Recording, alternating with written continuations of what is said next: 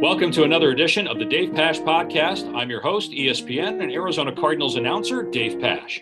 Speaking of announcers, today we have on the legend, Al McCoy, in his 50th year as the voice of the Phoenix Suns, the longest run with an NBA team. Marley comes up with a steal to Kevin Johnson to Barkley. Barkley goes in for the wham, bam, slam.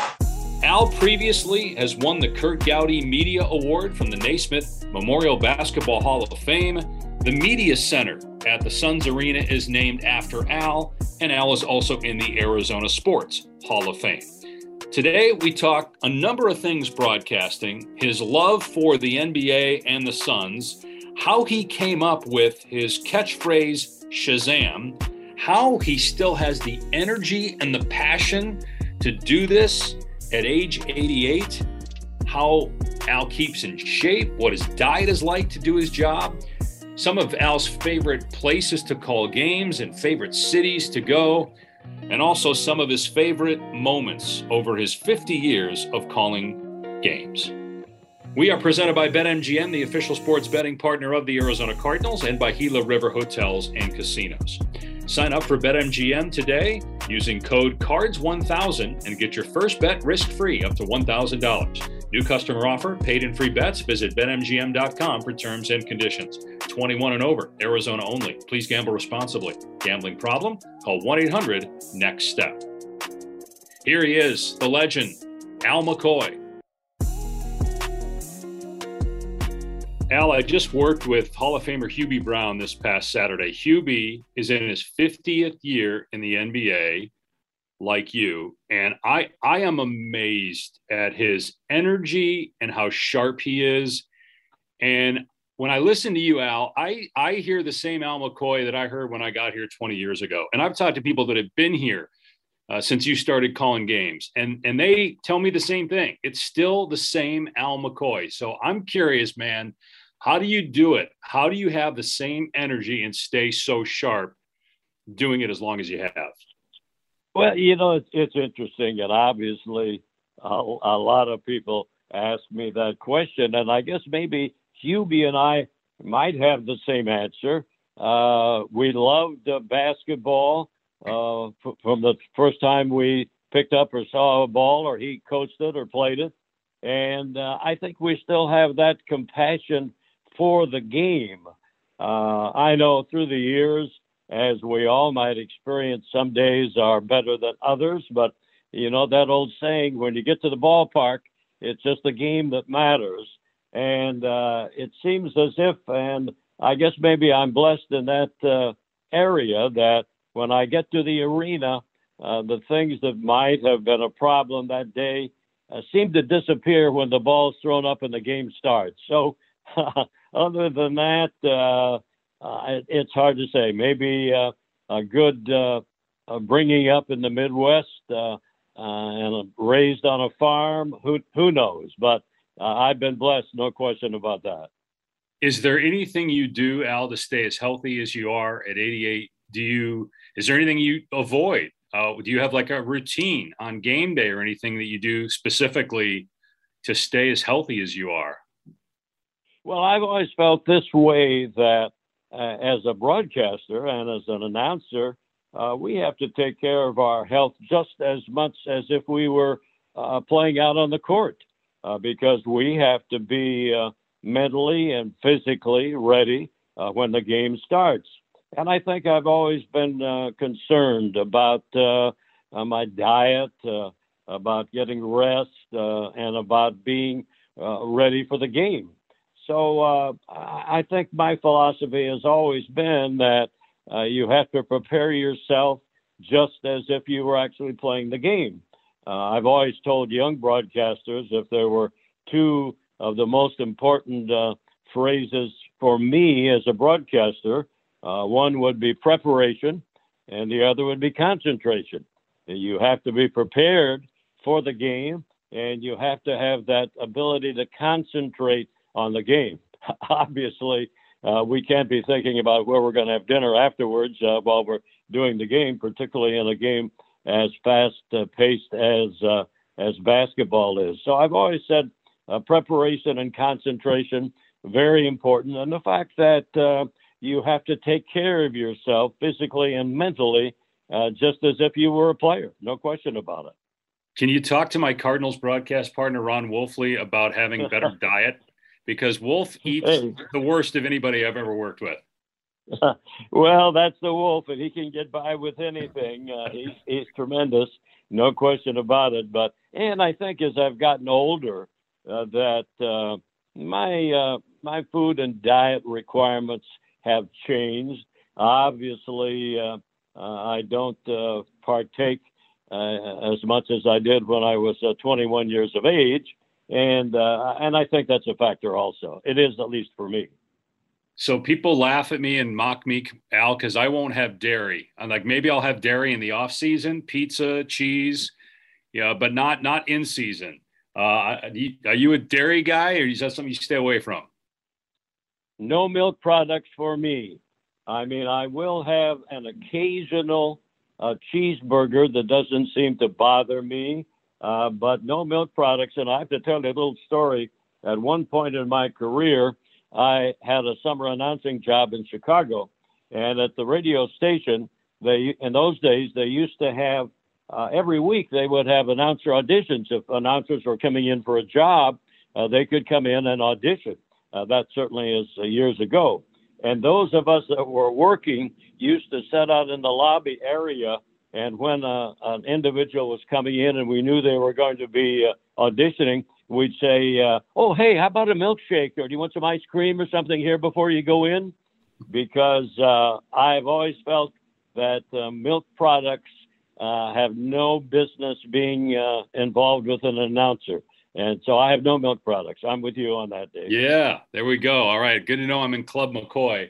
The other thing, Al, I stopped doing about 10 years ago because I got scolded by the great Marv Albert. I used to eat popcorn. I'd come into his booth sometime to say hello because Marv and I go back some 25 years when I was the Syracuse announcer. He scolded me for having popcorn because he said, what if a kernel gets stuck in your throat? So I'm curious, is that something you avoid as well? The popcorn or nuts, anything that can, possibly get stuck in your throat and mess up your vocal cords before you go on air? Well, you probably know one broadcaster that ate more popcorn than any of us, and he was the late, great Bill King. Bill, I had known going back to our Midwest days, and then he went to the Bay Area and became the most popular play-by-play broadcaster in the San Francisco area with his work on baseball, basketball, and football. Bill King, and the son of a gun ate popcorn during the whole game. I don't know how he did it. I certainly could never do it. But Bill King is the one and only that ate popcorn during the entire game. I never knew how he got by with it. I remember doing a game once with Greg Anthony. I don't know if Greg still does this, former Nick UNLV guard. He works for TNT some. Man, he sat there and ate an entire bucket of popcorn during the game. I had never seen anything like it. I don't know if he still does it. Al, I'm curious because I remember back when the Cardinals made the Super Bowl and they lost the Super Bowl, how long it took me to recover. Because as you know, I'm doing a lot of ESPN games. And so the Cardinals, they're my team. I mean, I work for the team and, I'm unbiased when I call the games, but they're my team. I get to root for the team. And you kind of live and die with the good moments and the bad moments. And I remember how long it took me to recover after the Super Bowl loss.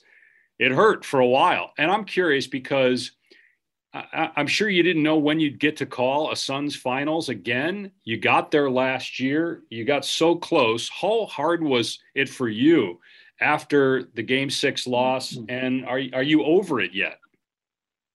Well, as you know, Dave, it was the third time in my 50 years with the Suns that I had the thrill of calling a final series. The Suns did it initially against the Celtics, again against the Chicago Bulls, and then, of course, against Milwaukee. And I have to be very honest with you, I probably got over it quicker this time than I did the previous two occasions. And I'm going to tell you why. In recent years, because of a lot of different things, as a broadcaster, you're just not as close to the players and to the team as we were back when the Suns were in the finals on those two previous occasions? A lot of reasons. One is age. The players mostly are most younger now, so we don't have that togetherness, and we just don't spend that much time together for a lot of reasons. Most clubs have declared locker rooms, clubhouses off limits for broadcasters. Sometimes you can't travel the same way with the team. You don't have that togetherness that we had years ago. And, when I came into the NBA with the Suns, you were with the players all the time. You traveled on the planes, the buses. You were in the locker rooms. You went out for hamburgers and beer after the games. But that started to change a number of years ago when we had 19 and 20-year-old players coming into the league. Plus the fact that going back 50 years ago, you had a lot of things to talk about. It's a little more difficult now with today's players. How many Mercedes can you talk about, or how many $8 million homes can you discuss?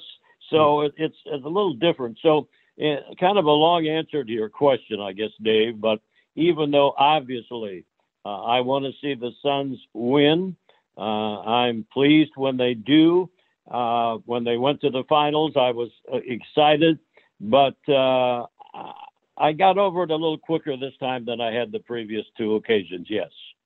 I want to go back to your answer, or part of your answer, about that you used to go out, after games with players for a burger or a beer. Who was the coolest guy, or was there a particular player back in the day that you would go out with all the time after games? Well, we had so many. Of course, Dick Van Arsdale was the original Sun. I was very close with him. And then when he retired, he worked with me on our broadcast, television and radio for 15 years, and still is a very close friend. Dick Van Arsdale, of course, Connie Hawkins, the first real Hall of Famer for the Suns, I was very close with. So many players in that era, Walter Davis. I could just go right down the list, Neil Walk, and you just had a closer relationship because of the age and because they weren't making multi-millions of dollars per year, and you weren't traveling on charters. You were on commercial planes, so you were staying over after games, where today, after games, the clubs just get on their private jets and leave. So you just don't have those opportunities to be that close. And I'll be very frank with you, that's the part of the business that I think I miss more than anything. Obviously, I still enjoy the games. I still enjoy the competition. But I do miss that closeness that we were able to have in those early days with players, with coaches. As you know, Cotton Fitzsimmons was one of my closest friends. He coached the Suns twice. He worked with me on television and radio. Those days are gone, and those are the things that I probably miss the most. I know you're not doing a lot of road games. No one is right now with everything that's going on, but I know you specifically have cut back on the travel. When you were traveling regularly, did you have a favorite place to call a game, or a favorite stop when you would be in a particular city that you just had to go either for breakfast or a post-game drink? Yes, Chicago. Chicago was always my favorite of the NBA cities. I had spent time there. I had worked there. I grew up in Iowa, so the closeness, I knew all their teams from the Chicago Cubs on down, and they have some of the greatest restaurants in the world. So Chicago was always a place that I look forward to spending a few days during the season and having an off night. Chicago. Do you miss traveling? Would you like to? I got to imagine it'd be very difficult to do that 41 games a year. Is that something you miss, being on the road and the travel? And, how much longer, Al, do you think you're going to do this? I look at you and I say, why not just keep going forever? Why stop? If I were you, and you still sound great and you're in great health. Well, it's interesting on the road games. I became concerned several years ago when the league allowed the arenas to move our broadcast locations to areas where we could not even see the full court. We couldn't see where the three-point shots were coming from. We were way up high. And I started to get very concerned at that time as to what the league was allowing. They were giving up seats that they wanted the teams to be able to sell and make money, but they were also giving up our broadcast locations. So over the last couple of years, I had decided that I didn't want my career to end when the listeners or the viewers would say, "What's wrong with McCoy? Doesn't he know who's shooting these three-pointers or what's going on?" So I became a little more disenchanted with doing road games. And then, of course, when this pandemic hit, the club became more concerned about who was going to travel, when they were going to travel. And, of course, the whole travel situation changed where you could not be on a team bus, you could not be around players, you could not be around coaches, you could not go in the locker room. And so it almost came to that point, why travel? And so that's really the biggest reason that I became disenchanted with games on the road. It's just, I have to tell you one story. You may be familiar with the name Joe Tate. Joe was the broadcaster in Cleveland for many, many years. Unfortunately, he since has passed. But when they started moving these broadcast locations, he was in an arena, and one of the locations he was at to broadcast the game, you couldn't see the three-point corners. And during the course of the game, he's doing the play-by-play, and he says, "There goes the ball thrown into the corner. There's a shot from three-point range. It's good. A three-pointer's good," by a player to be named later.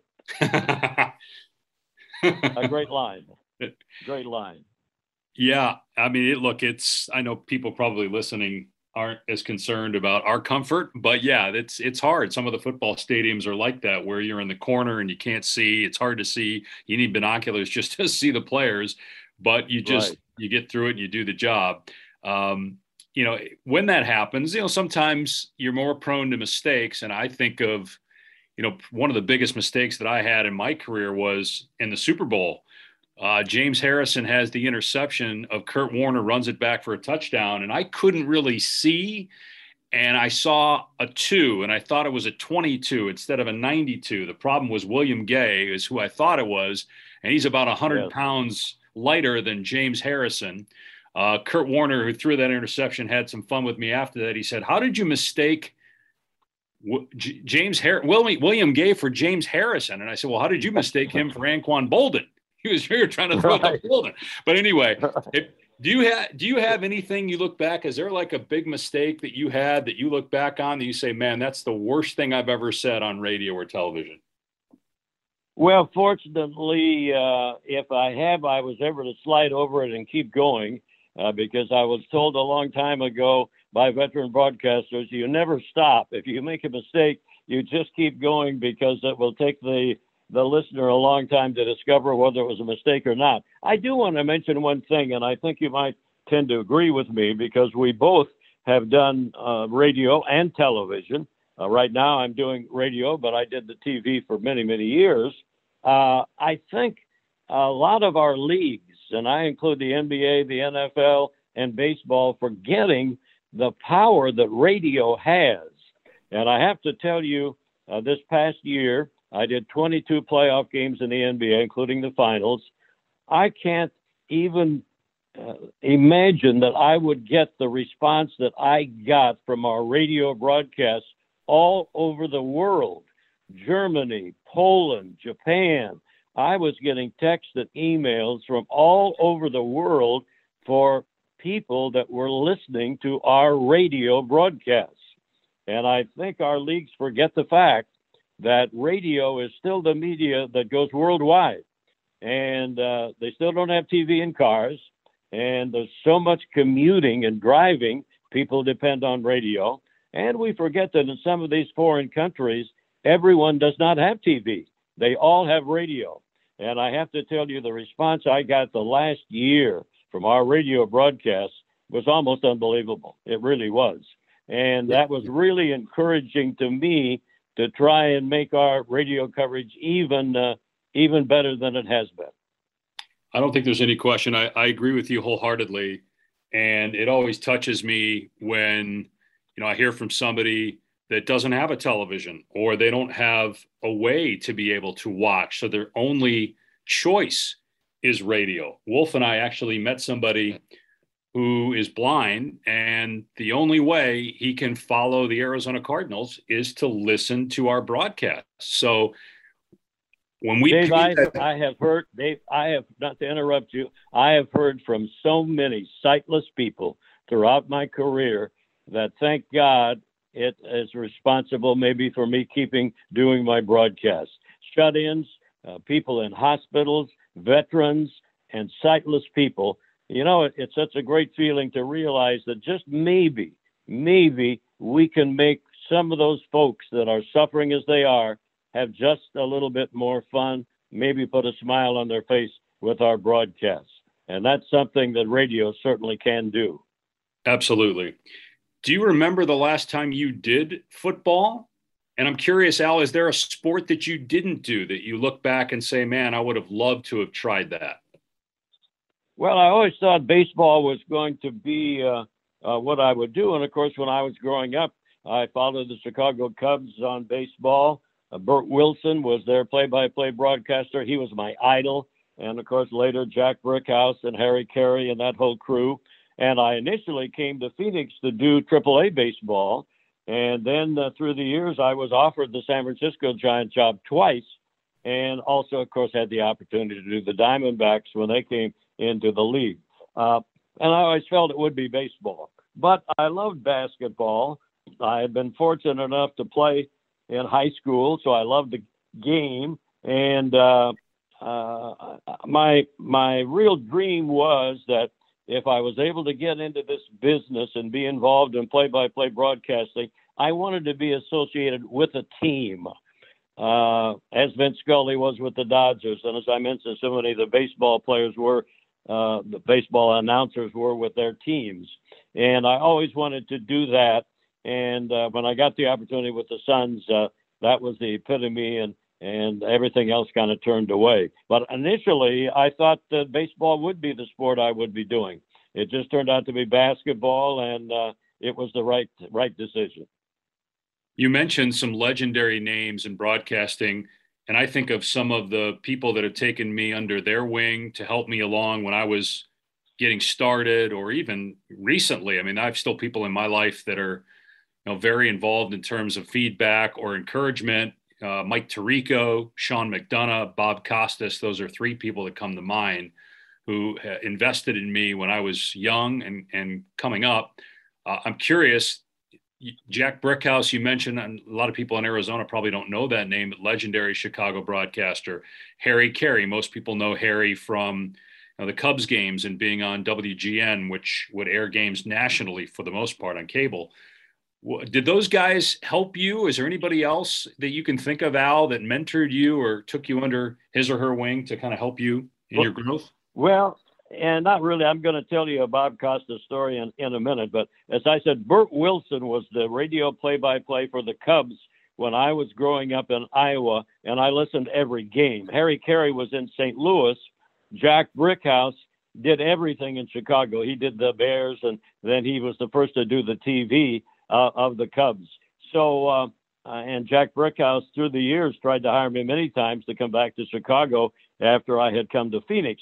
But just listening to them on a daily basis, I'm sure that I gained a lot from them. And I think Harry Carey used to have so many great lines like, "We don't care who wins, just so it's the Cubs." And he would say, "And we go to the bottom of the ninth, the Cubs are down by 9, but don't forget, they need 10 to win. Go Cubs." I think I probably captured some of that enthusiasm.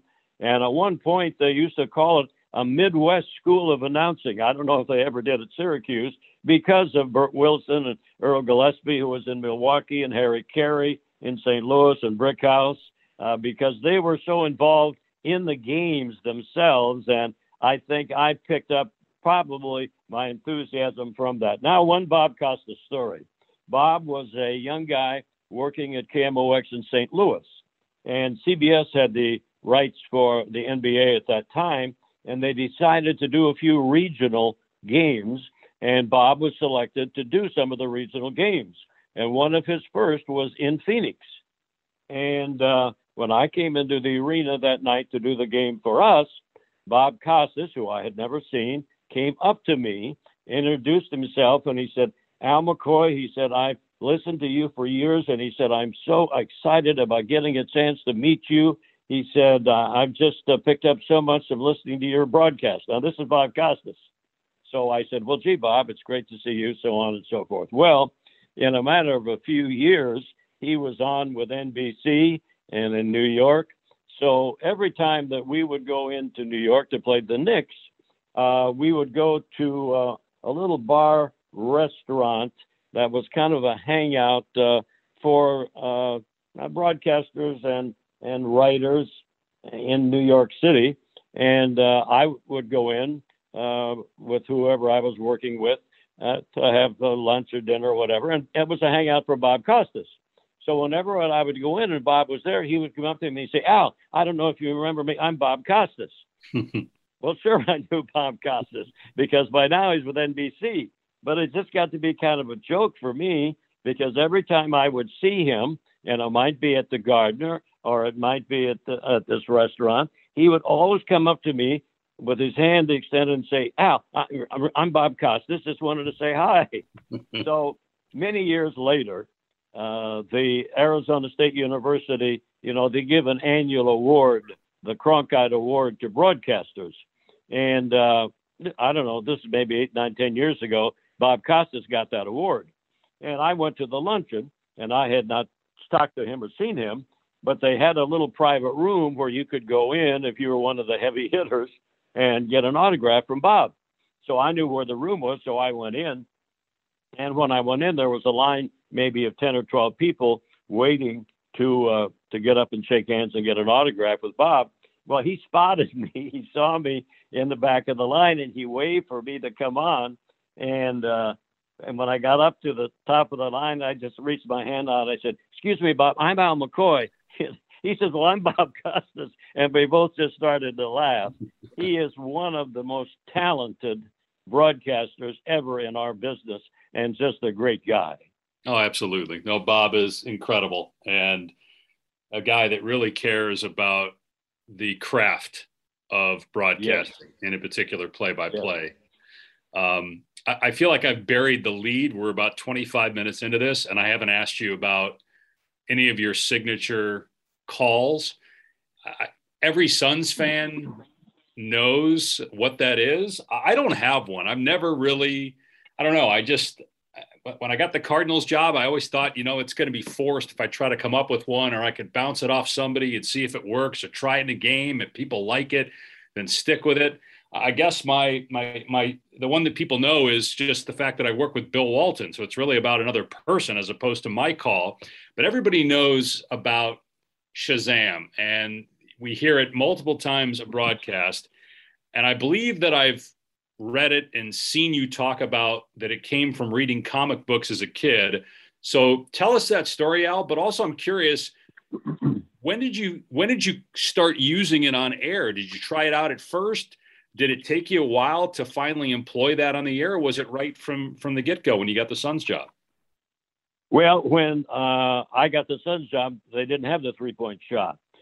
When it went into effect, as a broadcaster, I looked at it as like what would be a home run call in baseball, because most baseball or broadcasters have a call. It might be, it could be, it is, or it's going, gone, or whatever, So I looked at that point that the three-point shot is not going to be a big factor, and it'll be just kind of like maybe a home run that might call the game.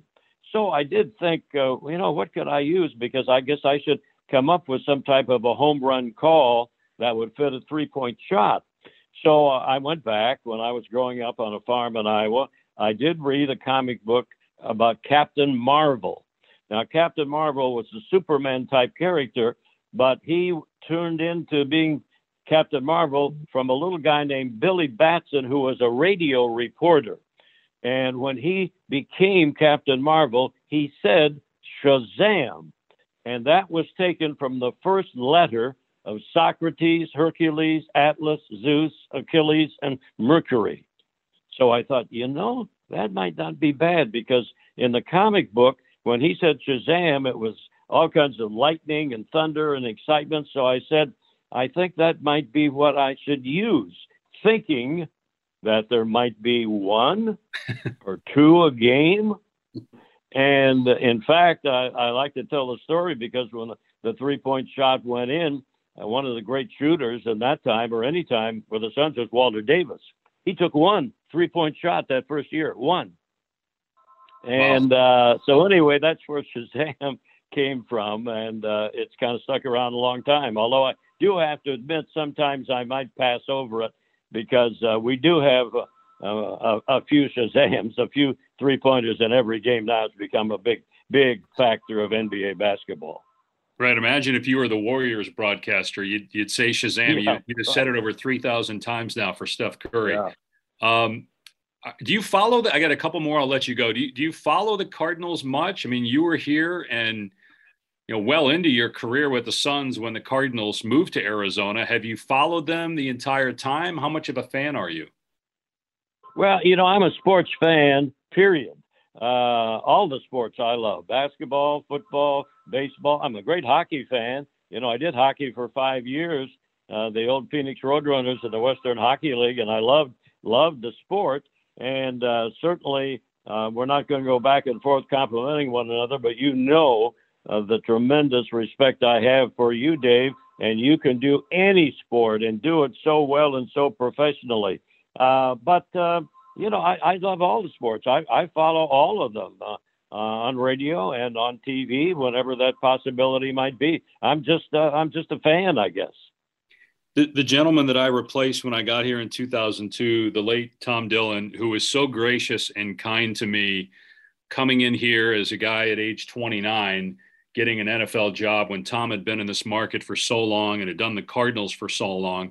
How well did you know Tom, and what was your relationship like with him? Oh, we were very good friends. Tom, came from Texas into the arena, so to speak, here in Phoenix, and he was basically, first of all, did the sports on TV, and football was really his game. He did, like he did all the ASU sports at one time, but his love and his best work, I always thought, was on football, and he was an excellent broadcaster. Great guy, excellent broadcaster, and we're very good friends. All right, last one. Have you ever been yelled at by a player or a coach for something you said? I've had interactions with coaches or GMs. I can think of one GM in particular in the NBA. I won't say his name, but he's still a GM that didn't like something that was said one time. And sometimes there are players who will say things occasionally. They hear something or they won't talk to you anymore. Or when they do talk to you, some are afraid to bring it up. Some will bring it up. I don't know. Have you had anything like that in your tenure doing the Suns? I guess I probably have been fortunate because I've been around so long. And I think one of the reasons early, for many, many years, when the Suns would go to training camp, I would have a session with them when I would talk with all the players and the coaches and talk about their responsibilities to the media. Now, that's gone by the wayside because the league takes that all over. And I would tell the players at that time, I said, now there are going to be times during a game broadcast that I may be critical of the way you're playing that particular night. And I want you to be able to accept that, whether it's for me or for somebody else. I will tell you, I will never embarrass you personally, or I will never refer to anything personally concerning you. But if it's concerning the way you're playing the game, then you can expect it to be analyzed, perhaps. But I said I would never say anything that would be something concerning you as a person. And I think I got respect from the players initially. In recent years, as I said, I just don't have the closeness with the players that much. There's probably only two players on the Suns team right now that I really feel close to. Devin Booker, of course, would be number one because he's been here for 5-6 years and we know each other and he's such a terrific young guy. And DeAndre Ayton. DeAndre Ayton knows me because he spent time at the U of A and followed the Suns on our broadcasts. But I've been fortunate, and I think one of the reasons is coaches and players alike knew that I would always be fair, that they're not above criticism. They're not, if they're having a bad game and their shots aren't going, I can't lie about that, but I never would attack them on a personal basis. And I think they respected me for that, and that has been my approach. Al, you are and always will be the greatest broadcaster in the history of this city. And I'm so thankful for you spending some time with me doing this podcast. I hope you do this for 20 more years. I would love to see it, Al. I'm amazed still, man. I mean this. Every time I listen to you, how descriptive you are, how energetic you are. Every game you treat the same. And I always feel like that's the mark of a great broadcaster. It can be the first game of the season, a playoff game, or game number 50 in the middle of a long NBA season, and you sound just as excited to be there as you ever have. Well, I can be honest, Dave. Coming from you, that means a great deal to me. You're such a professional person, and I admire everything you do. It's just I've been a very, very fortunate guy, and I'll just tell you one story in closing. As you know, I'm a piano player, and I played professionally for a number of years, and I love jazz. And my favorite piano player is Erroll Garner. And a year ago, I was on my way to the arena, and I was listening to a CD with Erroll Garner in my car, and I started to think, I said, you know, it's kind of interesting. Here I am. I'm going down to the arena. I'm going to broadcast a basketball game that I love, and I love doing. And I love communicating and talking all about the game. And I'm listening to my favorite piano player, Erroll Garner. And I thought for a moment, and I said, you know what? It's been a pretty good ride. And you know what? It's been a pretty good ride, Dave.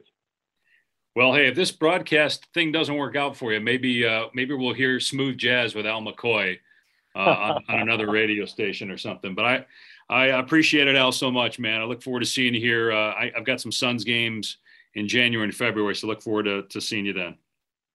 Sounds great. I'll look forward to it, Dave. Always a pleasure to visit with you. Happy holidays. You too. You're the best, Al. Thanks. Well, maybe you had heard that story before, but that's the first time I've heard Al go that in depth on how he came up with Shazam on a three-pointer. It came from reading comic books as a kid, going back to Captain Marvel. I had no idea that each letter stood for something, the acronym SHAZAM, and how he didn't have to use that moniker very often when he started doing games in the NBA because there wasn't a three-point line. Now he's got to use it all the time.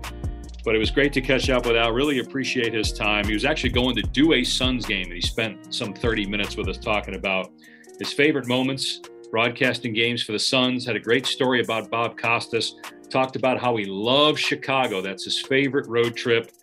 And it's interesting that in all his years of broadcasting, he can't remember a mistake that really got him. And that's saying something because we've all had some bad moments on the air.